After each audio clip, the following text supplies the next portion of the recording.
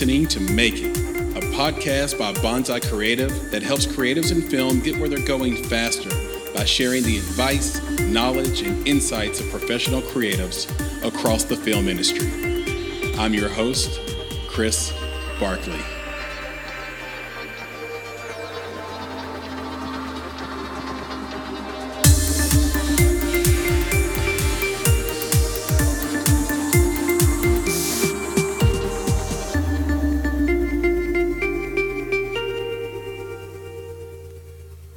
Hi, everybody. My name is Alexi Gambis, and I'm a writer, director, and also a biologist. You may know me for the film Son of Monarchs, Hijo de Monarcas, that recently premiered at the Sundance Film Festival. But in addition to that, I'm also the founder of the Science New Wave, which I'll talk about, and I'm also the founder of a film festival called the Imagine Science Film Festival. And right now I'm working on a few films, but the one that is kind of next in the pipeline is about a indigenous activist that sort of befriends a biologist to resurrect a jaguar that lives in the Amazon. And hopefully we'll be shooting that soon, and super excited to be here with you for this conversation.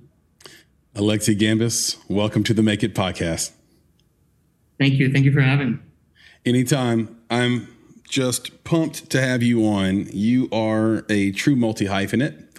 You do a little bit of everything, and you come from a brilliant perspective. Let me give the audience a little bit more perspective on who you are. I'm going to read a little bit from your bio. Alexi Gambis is a French-Venezuelan filmmaker and biologist. His films combine documentary and fiction, often embracing animal perspectives and experimenting with new forms of scientific storytelling. In 2008, he founded the Imagine Science Film Festival that recently celebrated its 13th year of showcasing science in film from around the world.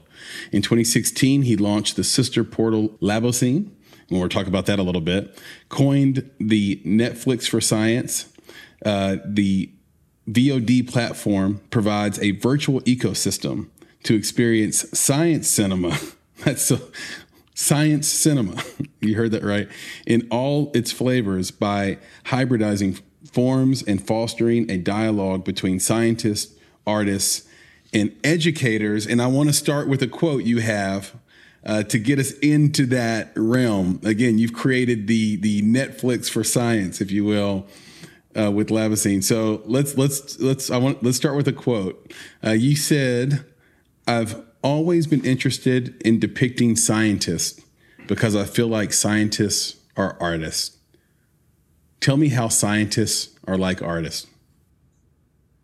Well, that was a mouthful. So let's break it down. Yeah, scientists and artists have similar, I always felt that they have similar minds because, being a scientist, they both kind of share this passion, and there's kind of this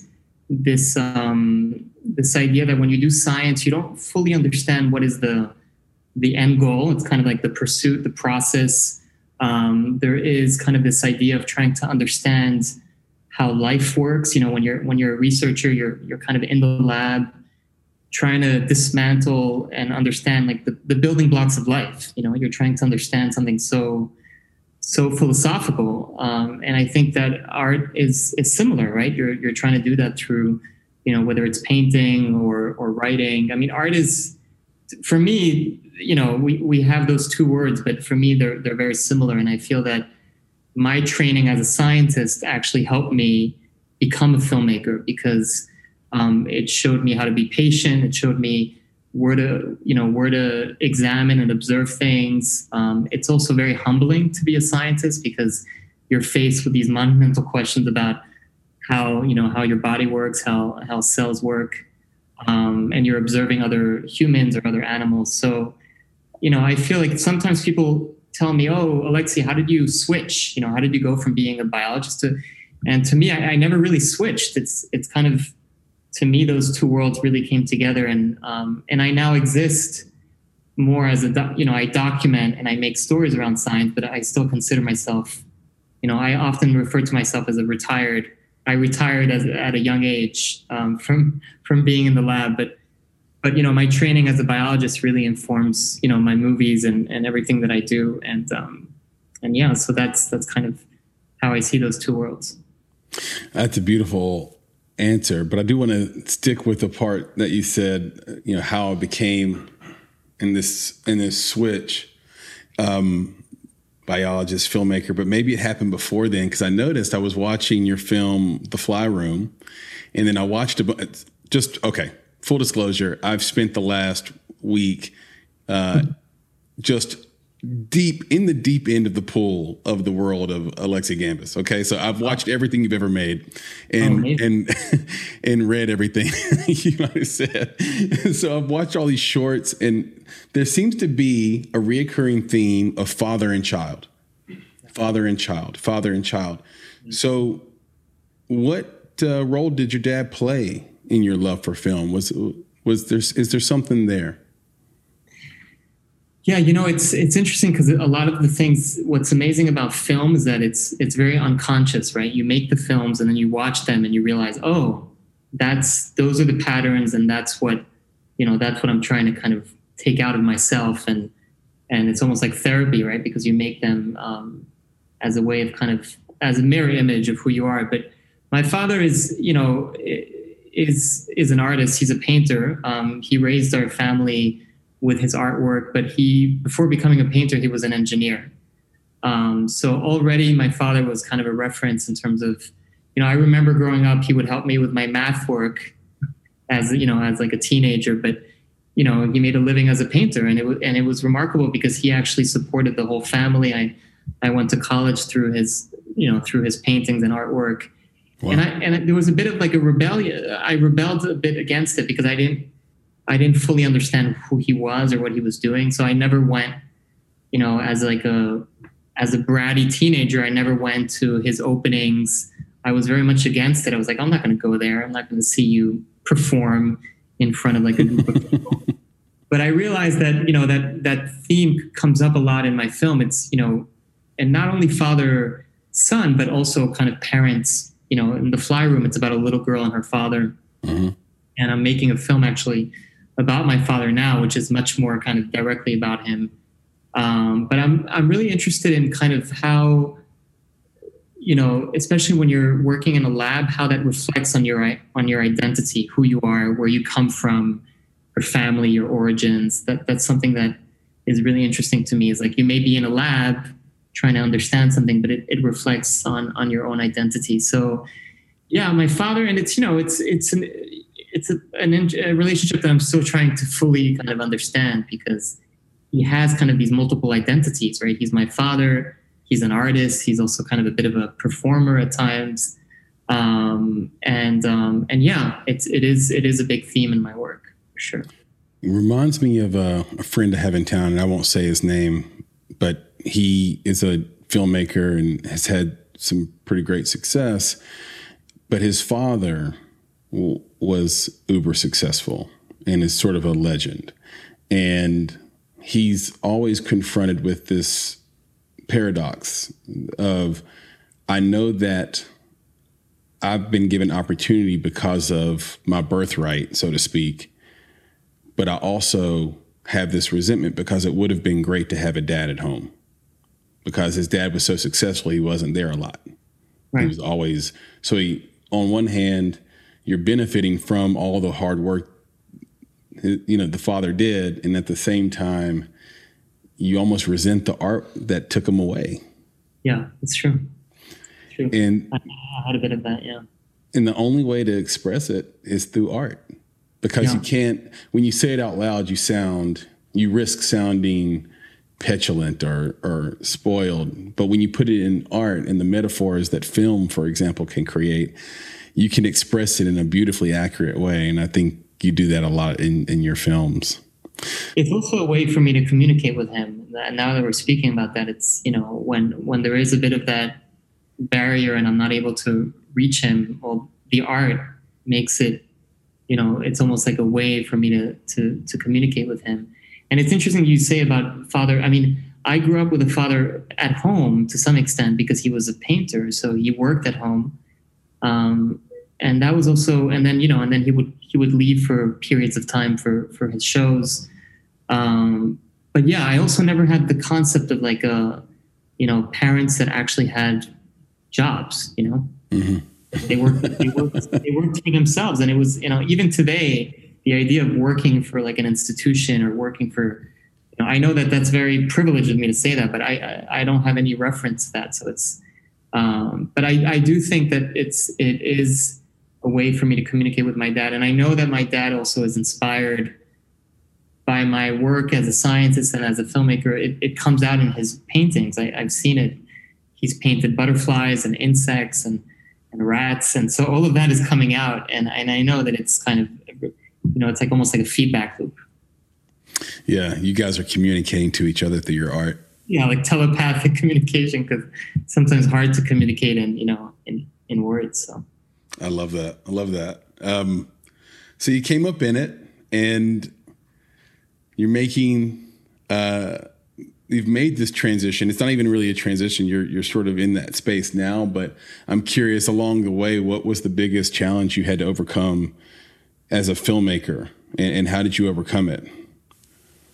Well, I think, the biggest challenge for anyone, I mean, especially in the arts, is, everybody wants to box you. Everybody wants to put you in a specific, this is what he does, or, so it was hard initially for me to say that I mean, even today, to call myself a filmmaker or writer, director, it's like an odd term, but I noticed that whenever you do something, there's always a tendency, and I understand it, because people want to understand who you are. So they want to categorize you. They want to like label you. Oh, he makes movies about insects, or he makes period films. And then I made Son of Monarchs, and it's like, oh, actually he also makes films that are a little bit more maybe commercial. And so I'm always trying to break those boxes, because I'm also very interested in kind of challenging stereotypes, right? And I remember when I finished my PhD in biology and I went to film school, I had a lot of resistance from the science community, like, why are you going to film? And then when I was in the film program, people were like, oh, he's a scientist, he doesn't know what he's doing. And so I think that's been a big challenge. And of course, how to balance doing my art and also kind of running other things that I do. But I feel like I'm a little bit like oversaturated, because I do so many things. But I feel like in addition to making films, it's really interesting to curate films and kind of educate people around these topics, because I feel like it becomes like a cohesive me, that if I only spent my day just writing and making films and directing, I wouldn't be complete. And also because it takes me like a decade to make a movie. So I have to fill in the gaps in between that. But I think that, to make it long, to make it, it's a long answer, but I think the big thing is kind of breaking out of those stereotypes and those boxes.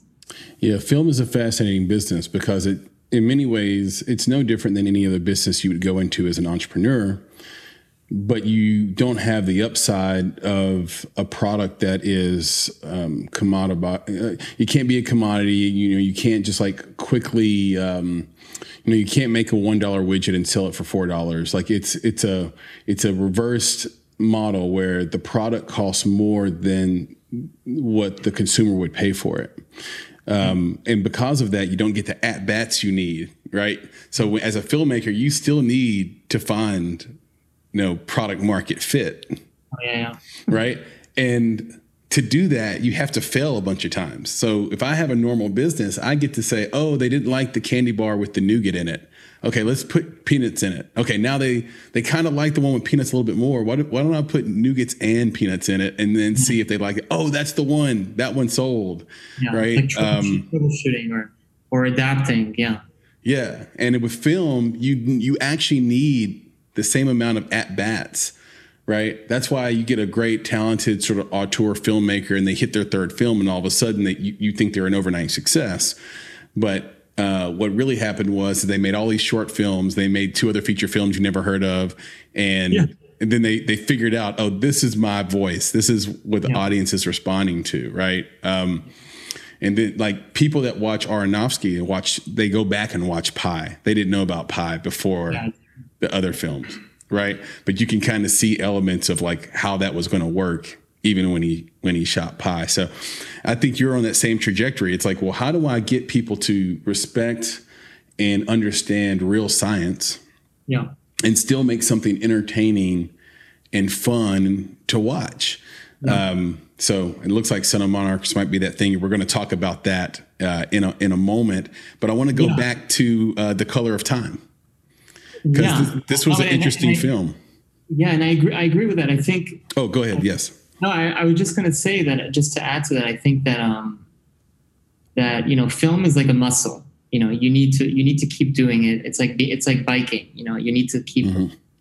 And I feel like short films and all of these things that I do, I always kind of make short things because I need to always be kind of keep it alive, right? And it's interesting because a lot of people actually refer to this Son of Monarchs as being my first film, and I'm like, well, no, I've been making films for like 10 years, but it's an interesting point how all of this work kind of comes up to the surface when you have a little bit of success. But success is also such a ephemeral thing, right? It's like a wave that comes and goes. So yeah, I'm also very, very well aware of it. And at the end of the day, if I can ride that wave, if I can kind of surf that wave and to help me make my next film, that's all I really need. But yeah, and to come to Color of Time, and I'm not only interested in science. I feel like science, there's like a limitless amount of topics that I want to tackle, but I oftentimes think that science is kind of like the music in my film. It's mm-hmm. kind of like in the background,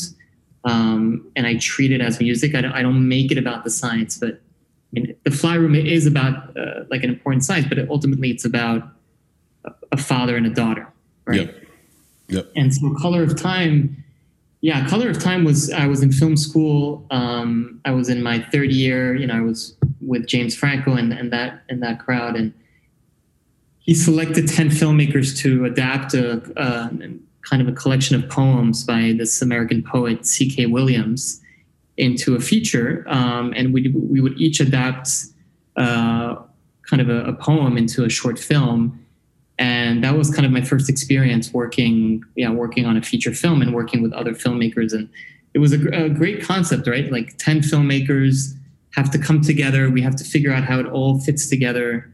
And it was also a great opportunity to work with James Franco and Mila Kunis, and a few other actors that were Henry Hopper, who's Dennis Hopper's son. But I also Campbell. I also got to work with Jessica Chastain. I mean, it was a remarkable experience because I shot my film, but I was also helping others shoot their films. So it was Zach Braff, all these amazing actors. Yeah, Zach Braff was in it. That's true. Yeah. You had an incredible cast in that movie. And when I approached it, I thought, oh, this is going to be like 4 rooms, right? Where you had 4 different directors, shooting a room, and people think that's a Quentin Tarantino movie, but he just did The Last Room, and exactly. And then you find out, well, wait a second, there's like 10 to 12 directors on this, and 10 to 12 writers on this. So how did it work? How did you manage?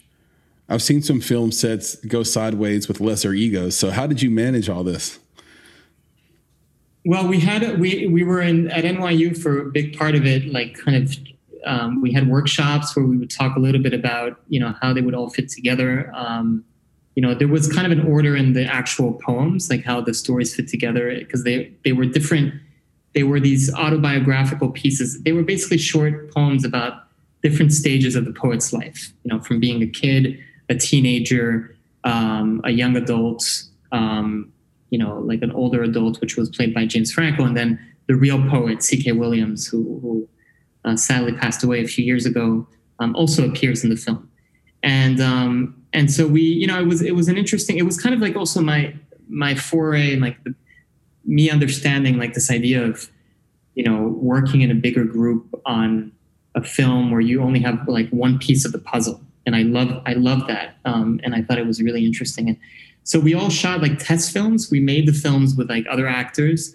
And then we all flew to Detroit because James was shooting Wizard of Oz. Mm-hmm. And he was the wizard. And so on his off time, he was shooting this film with us. And it was great. It was a great experience.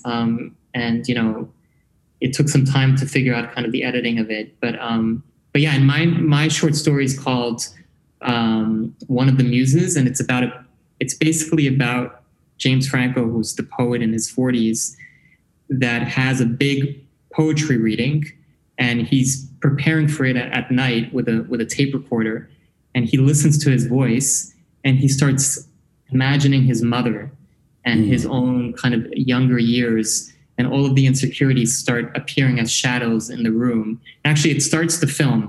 The feature film starts with James on the tape recorder, and then at the end of the night, he goes into the room, and there's Mila Kunis, who plays his wife, and she's like, "What happened?" He's like, "I had a crazy night of memories," and so that was my piece.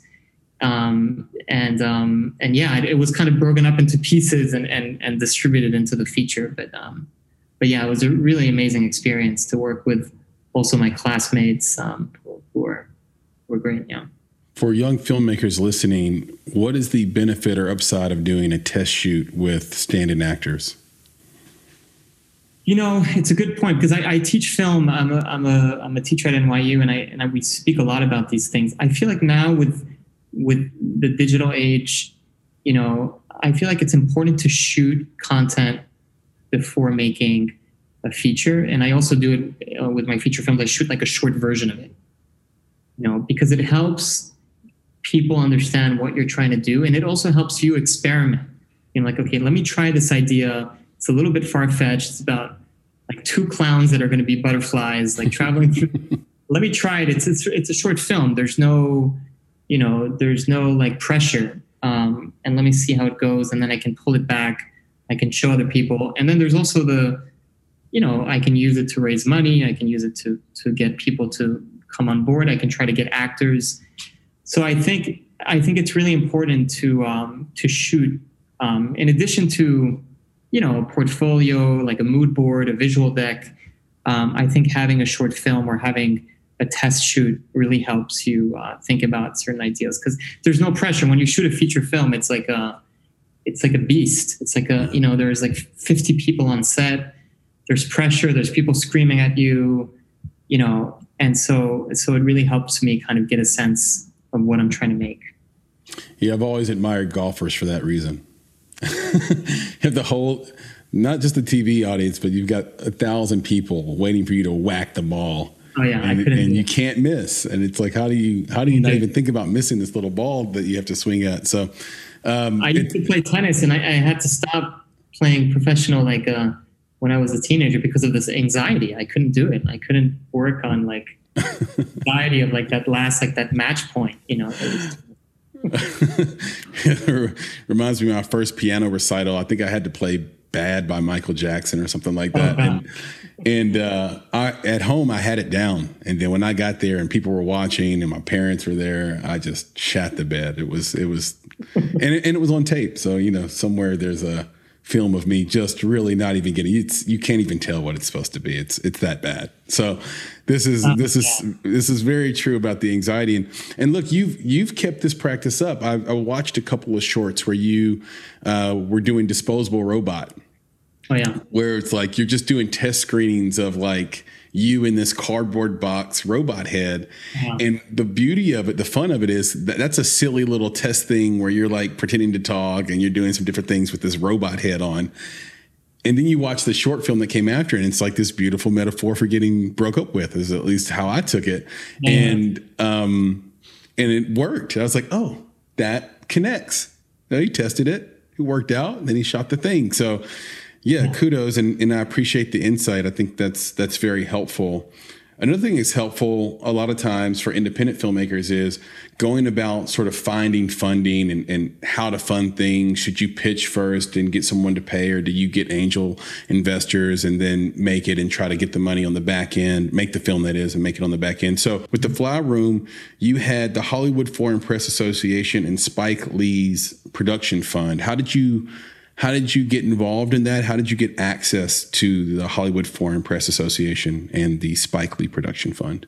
Yeah, so the Hollywood Foreign Press Association was a grant that I received from them, which I think was part of the NYU, because I went to NYU Film School for for my master's, and it was a small program. Actually, right now it's been in the news because all of our friends just got the Oscar, like Chloe Zhao for Nomadland. These are all people that I was in film school with. So it was a big, it's been a big year for NYU because the producer, Molly Asher, she won Best Picture. Chloe won, Best Director. And then also Shaka King, who did Judas and the Black Messiah, is also, he's also an NYU guy and he was kind of the same time as me. So I think I got it from there, because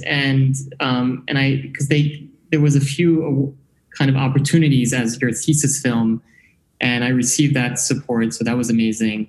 And then Spike Lee has been kind of my mentor, and I simply adore Spike because he's always been kind of this unconventional, he's just like, do it. And he, for some reason, he was also really interested in the science. And I remember at the time he was working on a film about a kind of like an African-American physicist who wanted to create a time travel machine. He's always been super interested in science.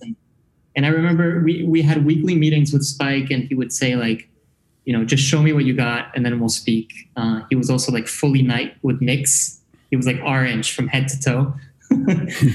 He would always be like going to like a Knicks game like an hour later. And he really helped me for not only for Fly Room. I remember that I gave him a drawing of a fruit fly, and he put it next to like a Patrick Ewing like photo that he had, and I was like, oh my God, Spike Lee has like a fruit fly in his office. He gives out this like fund, this production fund, to also third-year students, and I got it. And he was also helping me, just get more exposure for the film, and also helped me with Son of Monarchs. He was involved. I went to see him, at the time when I was writing it, and he was telling me how I had to make it a little bit more political. And he never referred to Trump by his name. He called him the orange. The orange one. The orange one, yeah. So he would never refer to him.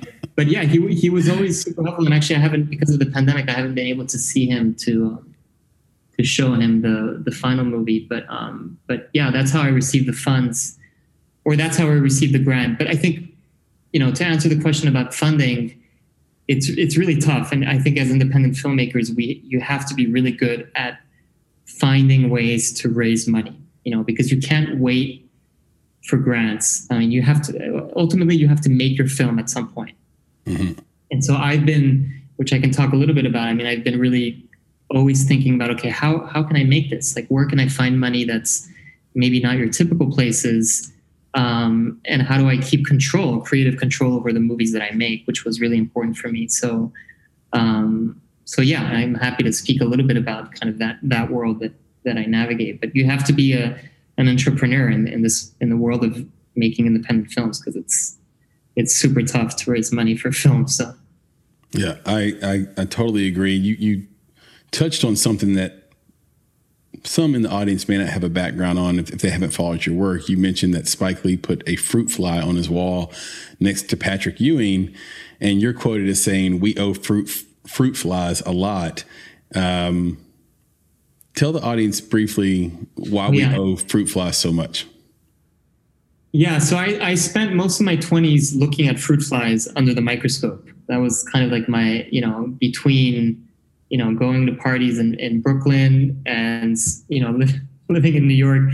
During the day, I was looking at fruit flies under the microscope, because most of my research was using flies as a system, as an animal, to study cancer and study, different types of human disease, human development. And it's an animal that we owe a lot to, because most of what we understand about our genes, about our genetics, comes from fruit flies. Everything, the basics of what we understand about our cells and our body, we owe it to research that was done on fruit flies at the beginning of the 20th century. And it was done in a room at Columbia University that was known as the Fly Room. And the guys that worked in that room were known as the Fly Boys. And they were these like very kind of hip. One of the guys was kind of like a James Dean type guy, like believed in free love, hung out with artists in New York City in the 20s. I believe in paid love. Yeah, not even, yeah. So, he was a crazy guy. I mean, he died of syphilis from all of his crazy stories. But I wanted to make a movie about the Fly Room because it's like such a weird story, like these guys that were working in a lab that kind of basically are responsible for modern genetics. And right now, in the middle of a pandemic and thinking about all these things, I mean, if it weren't for these guys, we wouldn't be creating these vaccines like Pfizer vaccine based on RNA and all this. Yeah. So I think that that's why the Fruit Fly, the Fly Room was my thesis film at NYU, and I was working on it during my last year at NYU, and I was working on it with Spike Lee. So I would show him I was shooting short films, and I was interviewing the daughter of one of the scientists who was portrayed in the movie, and and he was just like so into it, and really kind of told me, he's like, just shoot it. He's like, just shoot it. And so I went on and filmed it with whatever means that I had at the time. So yeah, it was a fascinating look into that world, and I follow and understand CRISPR. And I don't think even before I saw your film, I understood the role that fruit flies had played to get us to that point. And so thank you for that background. And we'll talk about that a little bit here in a second. But your films do sit sort of at this confluence of art and science. But you really view yourself as a filmmaker primarily now. That's what you've put out front. Is there anything else you want to achieve in biology? It's a good question. I mean, I am frustrated. Part of me wishes that I could go back to research, but what's great about making films is that I get a taste of, I understand the language, right? So I can live vicariously through the characters, like in Son of Monarchs, the guy Tenoch Huerta, who is the actor in Narcos as well, and is going to be in Wakanda Forever. The sequel to Black Panther. But,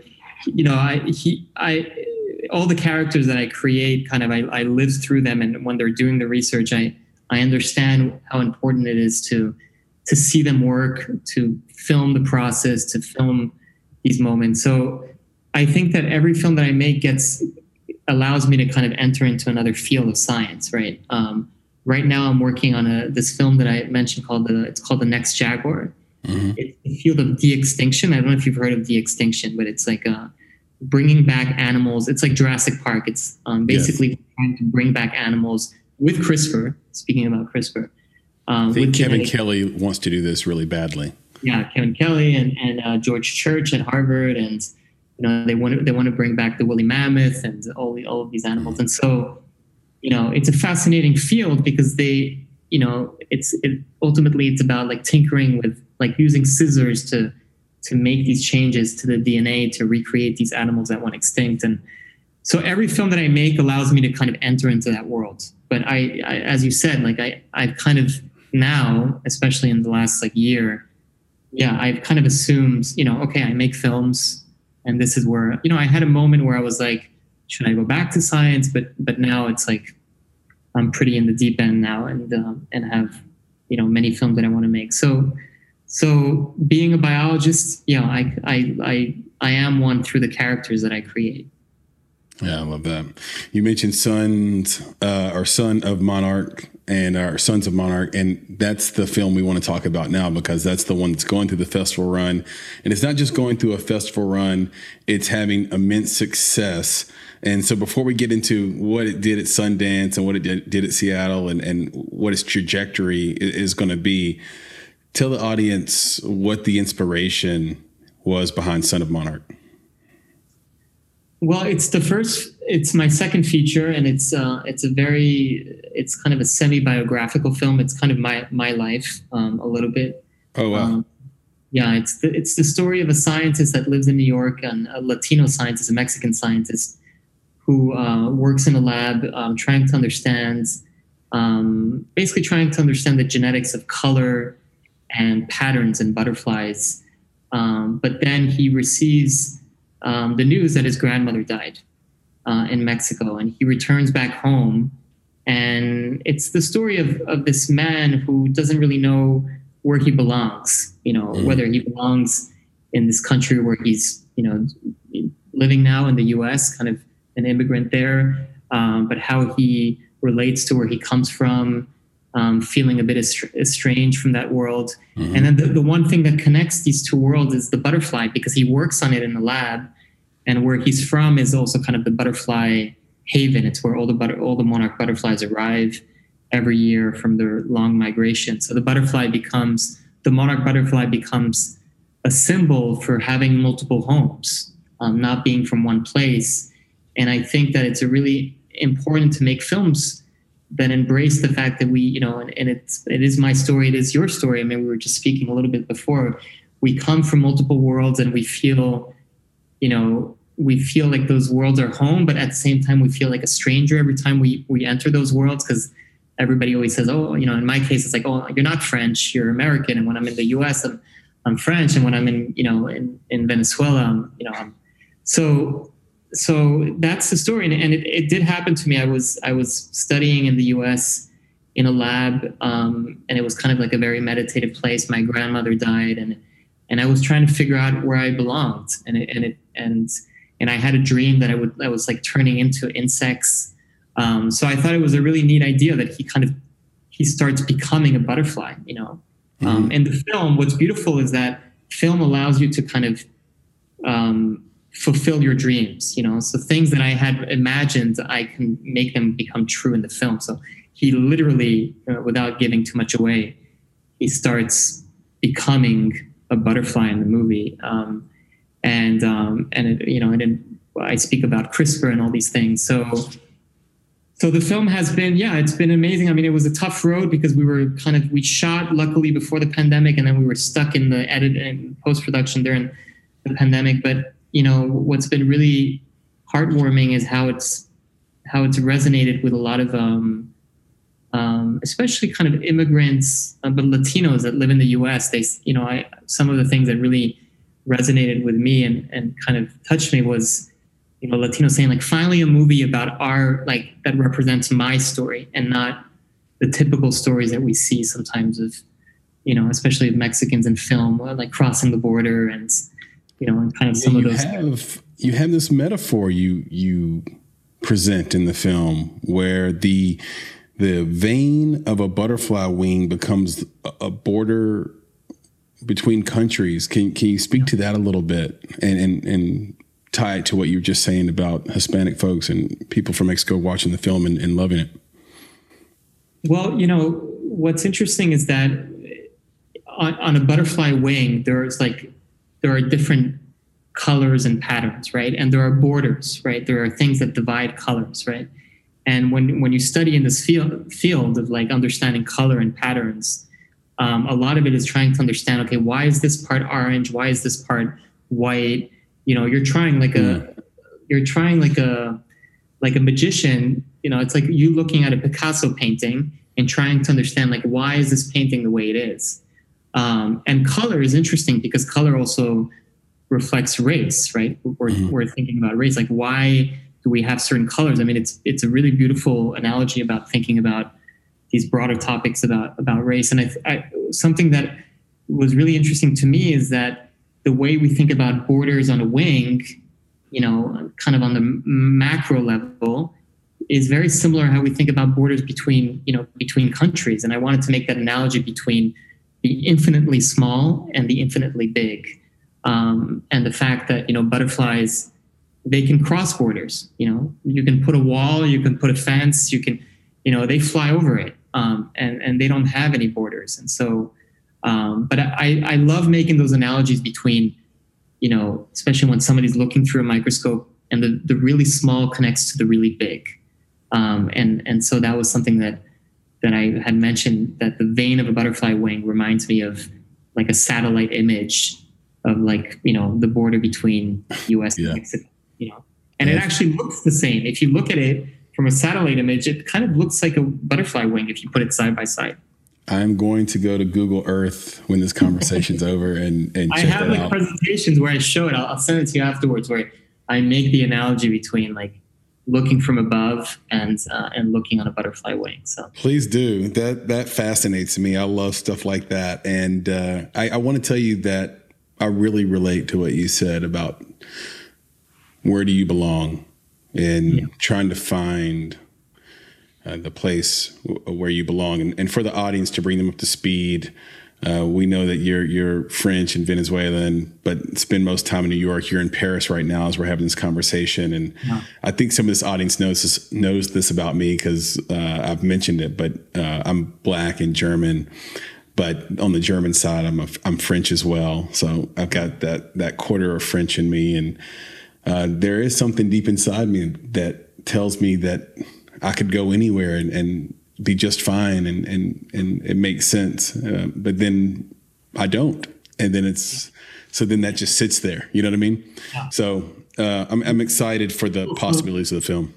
It's beautiful because it sits in your core, right? In your genetics. Like it's part of who you are, Yes. And in some cases it kind of wakes up, and it's like, oh, this is who I am. This is where and I think it's really, and of course, diversity is just, I think it's just a beautiful, and I feel like it's also important to make films. Sometimes films tend to focus on a very specific, for example, they focus on a very specific area, but I feel like it's very important to make films that cross borders, that are in multiple languages also. Like, in my film, in Son of Monarchs, he speaks Spanish in one scene and then he speaks English. And you see oftentimes in films, they try to force like a language. It's like, okay, it's going to be all in English. And so for me, it was something really important to be able to kind of navigate really freely between language and play. Like in one scene, he's in New York, and then the other scene, he's in Mexico. And I thought that was, and it's because that's who we are. We travel, and if I take a plane, I'm going to LA in 2 weeks. It's it is what it is. Like we have that kind of ability to kind of jump back and forth. So some of us. Yep, that's exactly right. Promised I'd call this back because you do have opinions on this, and your films touch on this a little bit, and we're sort of at that moment right now with CRISPR. The Walter Isaacson book just came out, Code Breakers, talking about Jennifer Doudna and her great work in the field. What are the possibilities? Or what possibilities are you most excited about or afraid of related to CRISPR? Well, the story about CRISPR was that I actually got to interview, not Jennifer, but I got to interview Emmanuelle Charpentier, who's the French scientist, the other one that got the Nobel Prize, that is at Max Planck in Germany, in Berlin. And I met her. They invited me to show the fly room, and I got to spend an afternoon with her. And I remember this was right before the Nobel Prize. It was like 2 years before. We all knew that it was bound to happen, that they would receive it. But this beautiful like mid-40s scientist, just like really free-spirited, and I had an amazing conversation. And when we were speaking, she mentioned, what really frustrates me the most is that everybody's always contacting me with like these dystopian stories about CRISPR and about science fiction, and they want me to consult, and Spielberg and these people. And she's like, but I want people to understand that CRISPR is also something that is kind of, I wish that there were more films and kind of depictions of CRISPR more in kind of everyday stories. And that struck me. And I was like, okay, I need to incorporate CRISPR into Son of Monarchs, and kind of incorporate it in a way that it's like, it also speaks to his identity, but it's not, I don't really go fully into science fiction. And so it was important for me because CRISPR, really deals with this issue of, who we are, our identities, and whether or not we should change our makeup, whether or not we should be tinkering with our makeup, and why we should be doing it. And should we be doing it to fight disease or fight, or kind of enhancing certain traits. And so it's a slippery slope for sure. And so my views on it, that's why I have a debate in the film, because I I wanted it to be kind of open-ended. There's a scene in the Son of Monarchs where the scientist and a journalist, and by the way, in the actual film, it's a real journalist. It's like a documentary scene. Oh, they're cool. debating. It's the guy. The journalist is Kurt Anderson from Studio 360. And Kurt, I asked Kurt because I know him because we had crossed paths for WNYC and studio, and I asked, can you just do an interview on CRISPR, and interview this William Maypother, who was the actor that plays the kind of the head of the lab. So my take on CRISPR, long-winded, but I think the problem that we have is this idea of who should be allowed to kind of use this technology. There are many hackers and biohackers. There's a whole movement right now, kind of a DIY CRISPR movement, people wanting to kind of sell their own CRISPR kits. And I think that it's hard for me to understand fully what I feel about it. I think that my take is that it's very dangerous because we don't fully understand what the repercussions are by kind of modifying specific genes on the overall body. But I do understand that, there are kind of specific diseases and specific issues where we can come in and kind of intervene almost like surgeons. But instead of dissecting organs, we're modifying very specific DNA letters and DNA nucleotides. It's a hard one. It's a hard one because I don't really know. My biggest issue is what will happen to the people that have been CRISPR'd. What will their that's something that I've been thinking a lot about is, if you have been CRISPR'd, by other people and you were born with that, like what are your own rights and how do you kind of navigate the world? So a lot of the issues that I come up with is always about identity. Like, how would I feel as like a CRISPR'd? There were these scientists in China that created CRISPR'd babies that were HIV resistant. Yeah. And I just keep thinking about these. They must be like 6-7 years old now. But what will happen to them when they grow up, and how would the world kind of accept them or discriminate them, or these types of questions. But I don't fully have an answer to it. I think a lot of it is about regulation and about who controls it. My biggest fear is that we see it now with the pandemic, big corporations, biotechs, pharmaceutical companies like Pfizer and Moderna. These are the companies that are involved with CRISPR. And so corporations are going to be the ones that are going to be making these decisions. And it's going to be kind of out of the hands of government. So it's scary. It's scary. And I don't fully know what's going to happen. What I do know is the future, and I don't want to be kind of grim thinking about the future, but we will be living in a Gattaca, like Ethan Hawke. We will be discriminated based on our genes.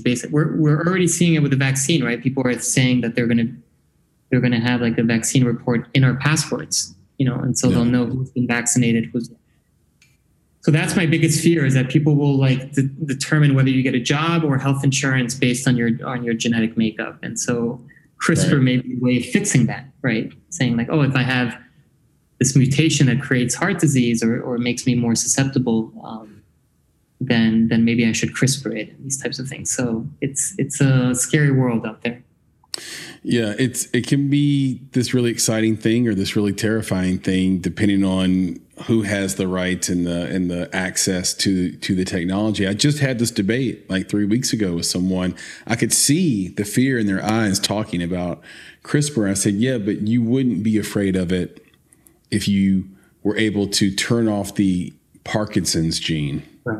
Right. The gene that expressed something. Or if you were a new mother and you knew that your kid had a very high probability of Alzheimer's and they were able to de-express that gene. Yeah. So we think about it like we're going to have a super race of people with sort of hypertrophic muscles and blue and green eyes and dark skin. And there's just, and that's possible, like this other race of people. And like, but then there's also this very human part of it that it could benefit society in immeasurable ways. So, and the question around the corner we go, I guess. who is going to have access to that as well, right? Like, Right. who will be able to afford, fixing a specific mutation for Parkinson, or, those are the questions of access is, and we're seeing it right now, right? With what's happening in India, they're suffering so much, and then in the States, like, they're vaccinating kids. So the inequality is going to be a tough one. But I do think that it doesn't mean that the technology shouldn't be put forward. And I think that it's, I celebrate the ingenuity of CRISPR. Like, I feel like what they achieved, Jennifer Doudna and Emmanuel Charpentier, this idea of taking something from bacteria and hijacking it for this. I mean, it's amazing. And I really celebrate the fact that they were able to create the system. And there's a lot of good things that have come out of it. So. Right. And those that have that original knowledge, those are our new gods. So looking forward to the series of films you make on this.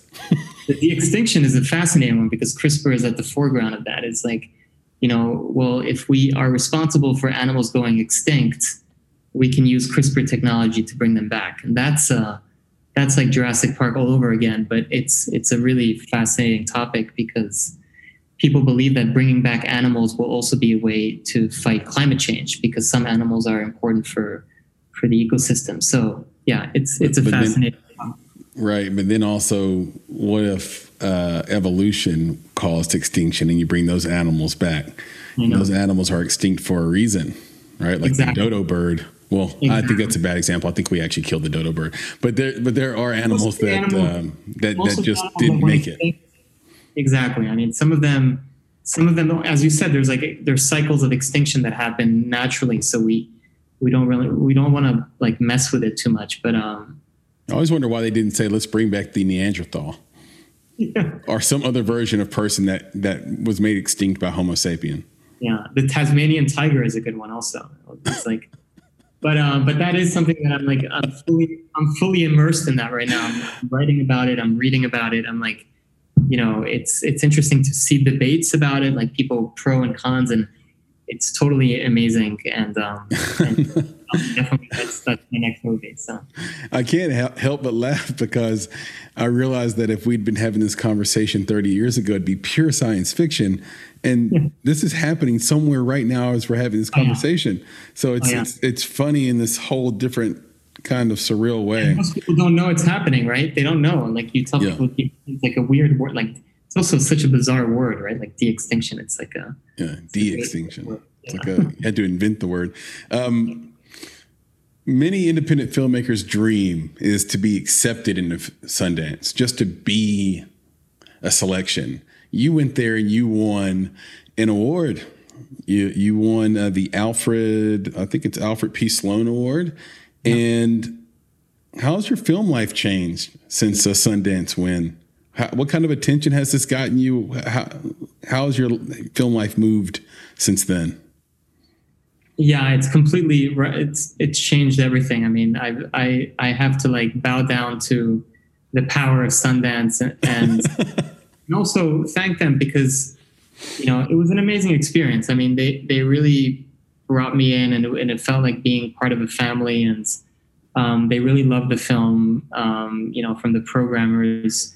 It was frustrating because we weren't there, but of course it's everybody's dream, to be at Sundance. I've sent multiple shorts and Fly Room and all kinds of films there, and rejection is part of our worlds. I get rejections every day.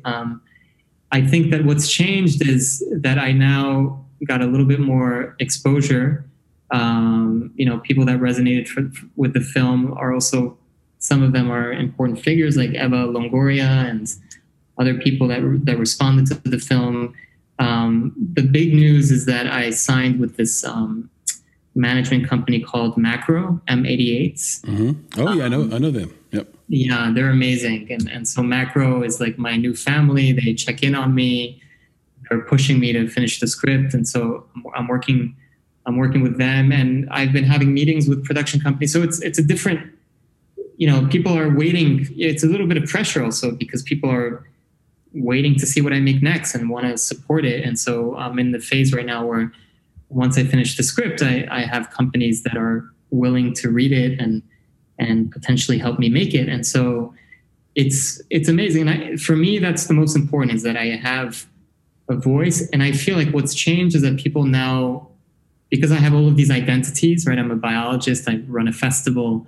People are like, oh, I mean, he's kind of legit, type of thing. Right. Yeah. And it's not like these obscure films about clowns running around as butterflies. And I think also it allowed people to realize, because my first film was, which I'm very kind of, Fly Room for me is a very personal film as well, but this one has a little bit more of a commercial aspect to it. And I can't say, because I'm vowed to secrecy, but it's going to be on a very important streaming platform in the US, and it's going to be released in the fall. And so that's amazing, because it's going to get a huge amount of exposure. So congratulations, man. That's awesome. Yeah, it's super exciting. And so that's happening in the background. And so that also for me is important, because the film will be seen not only by people in the festival world, but now by everyone. So it's amazing. It's super exciting. That's going to kill, and I can't wait until that happens. I'll let you know. I'll share the news with everyone. Yeah. That's right. Let's proliferate this action and make it the biggest hit it can possibly be. I mentioned TED Talks early in our conversation. We talked about that a little bit, and just how terrifying it is to be on a TED Talk. You did a TED Talk in 2019. And the first thing I thought was, wow, what a wonderful way to promote your filmmaking. Yeah. It's like you're there talking about science and film, but through it, you were able to promote your film, Son of Monarch. So what's the process? Is this something independent filmmakers can do? Can they find some local TED chapter and do a TEDx and promote their film? How is this a different angle to maybe promote films that we haven't thought about? Yeah, well, I think that it's a good point. I think that when you're a filmmaker, more than anything, you have something that you want to share, right, with the world. You have a message, and I think TED is very good with that, in finding people that have very kind of passionate ideas about how, it may sound cliche, but how to change the world. Like there's literally people that are really kind of thinking about, from conservation to protein structure to, to some extent, me making films is like minimal impact compared to some of the other people that were giving talks with me at the time. But I was invited to be part of the TED Fellows program, which is basically they select around 20 to 30 kind of, emerging kind of voices that are doing interesting things. And I was part of this program, and as part of it, you kind of brainstorm with them, but you also give a TED Talk. And it taught me a lot, because it taught me how to structure a message, how to also think about, it is about my films, but it's about something bigger, right? It's about science communication. It's about a term that I've actually coined and I've been pushing for the last few years, is this idea of the science new wave. And the science new wave is based on the French new wave. The idea is that in order to make films around science, we need to make sure that science intersects with culture, with diversity, with other disciplines. And we need to break the science film. You immediately think of like Nat Geo, or you may think of science fiction movies, but there's so much of a great, rich area of how to bring science into other disciplines. And so the science new wave is kind of like my manifesto, saying to the world, let's figure out ways to make movies about science, but that are fiction, that are hybrids and all that. So that was a platform and kind of like a speaker, to be able to do that to an audience that responded to it. And it was a wonderful experience, because I had mentors that helped me. And what I would recommend any filmmaker out there, or anybody that has an interesting idea, is to apply to these things, because if you're if you have a very strong message or way of thinking about things, and it just so happens that film is the way I do that. I think visually and through stories, but I think it's really important to do other things,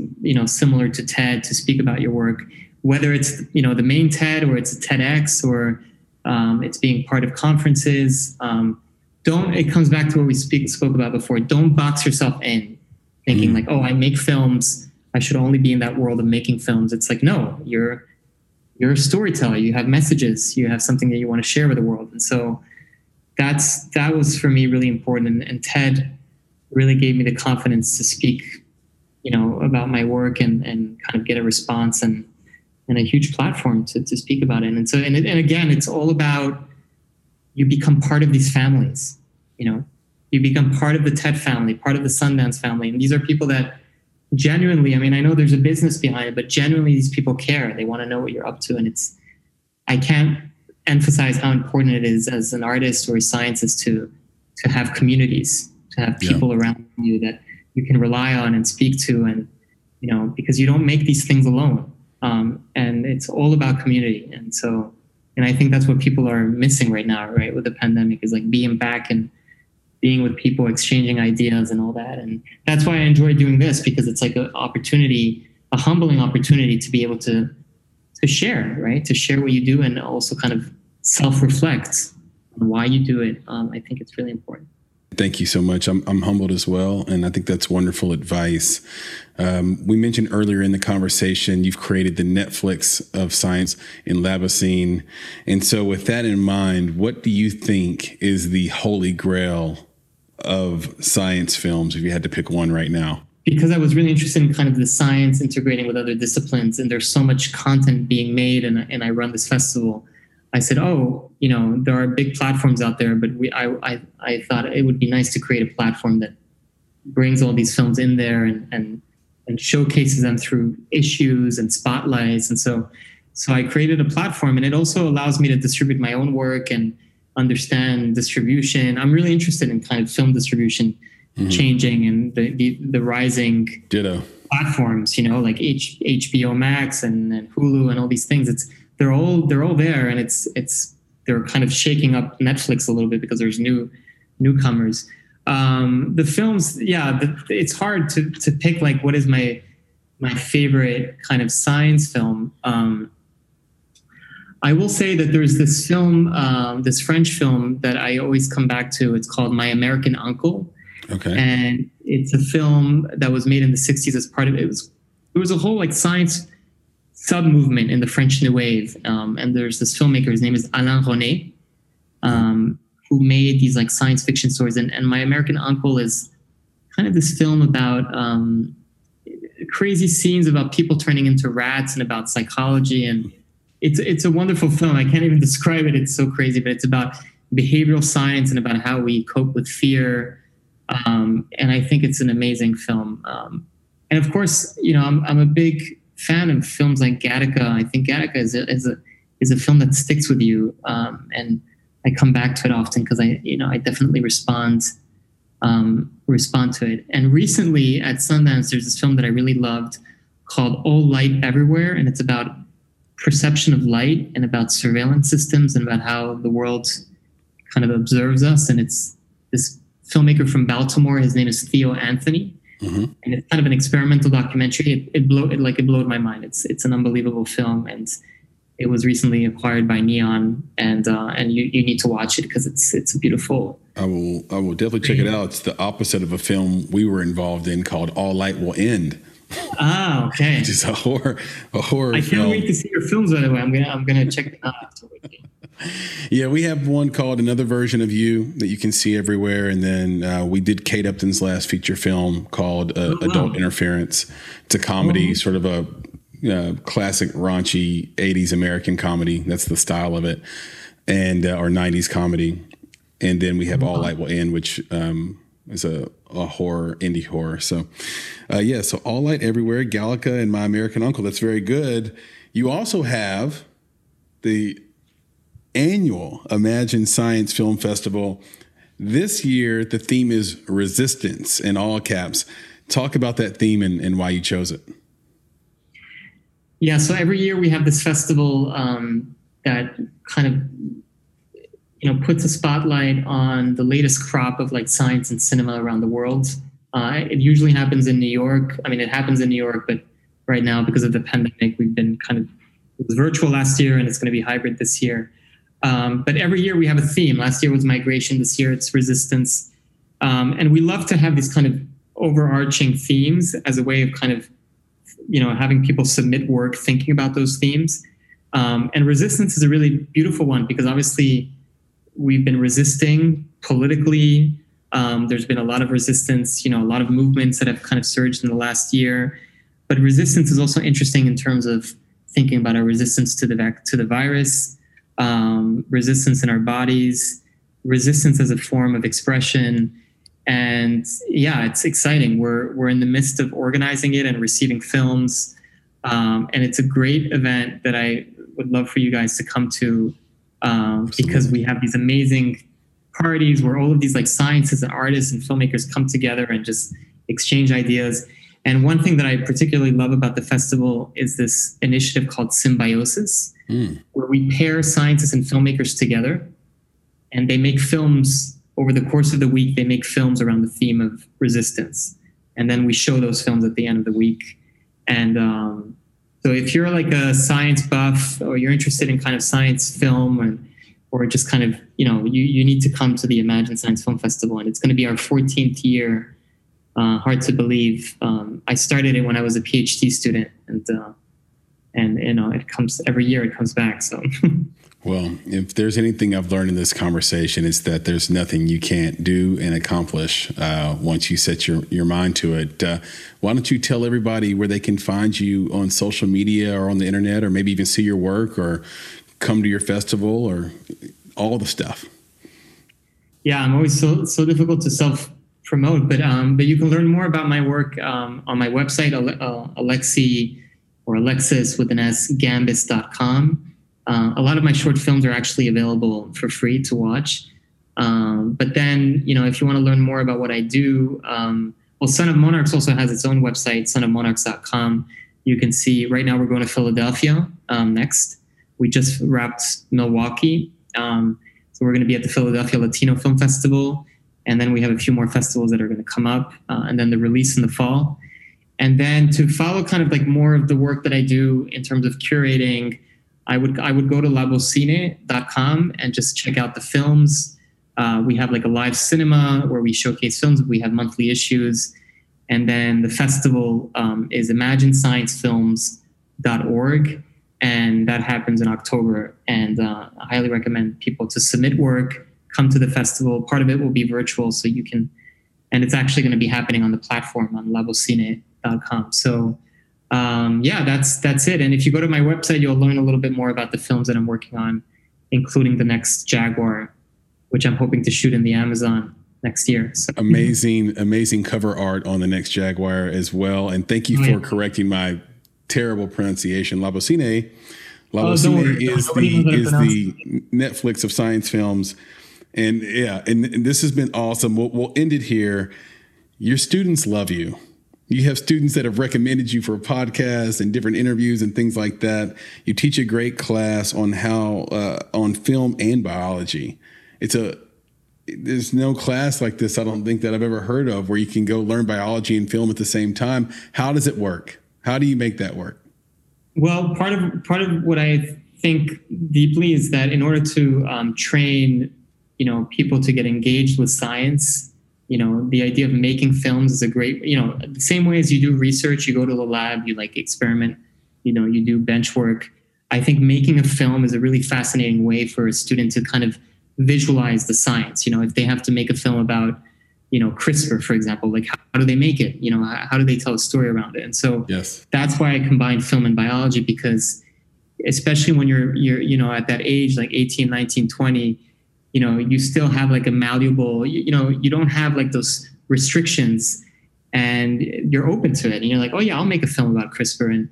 And it gets people really excited about the science and also really excited about film and the potential of storytelling. And so I've been teaching a class kind of connecting film and biology. It's called Animal Perspectives. It's about how animals see the world, how we think about animals in science, film, politics, literature, and students make films every week, exercises, and we talk about their films.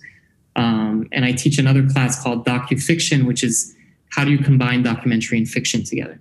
And why would we do that? And why do people, do these kind of hybrid stories? And so, and I think it's important again, all about like breaking categorizations, right? Like, and I think I love teaching because it can be draining, but it's, there's so much like idealism, and you want to keep that fire going. These kids are just amazing. And so, yeah, I've been teaching for 10 years now, and it's a good balance to making films, which is a whole, there's a lot of egos, and it's a world that can be very kind of overwhelming. So you have the teaching grounds me. It puts me back into my place.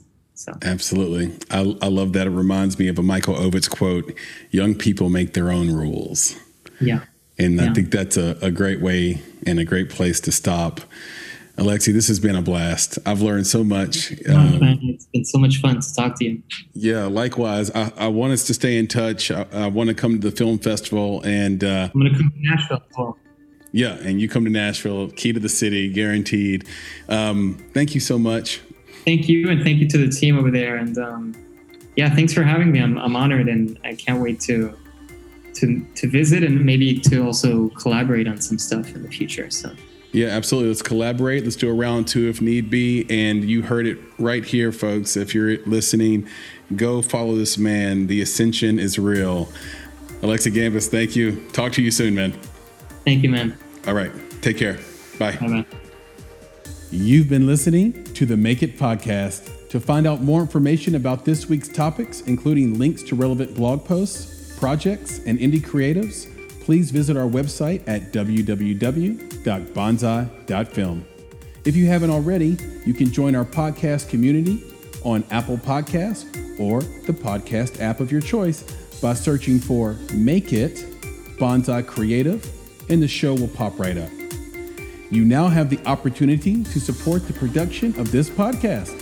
If you love Make It and are a true fan of what we're trying to accomplish in the indie film community, please visit www.bonsai.film and click Contribute. Contributions start at only $5 monthly. You can follow us on Instagram and Twitter at _Bonsai Creative, and on Facebook by searching for Bonsai Creative.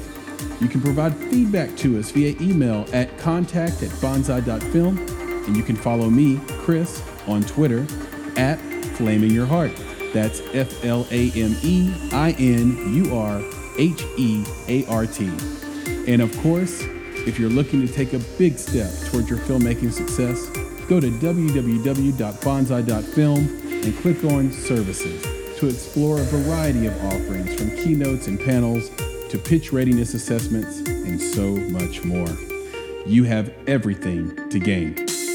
Until next time, be better, be creative, be engaged, and thank you for listening.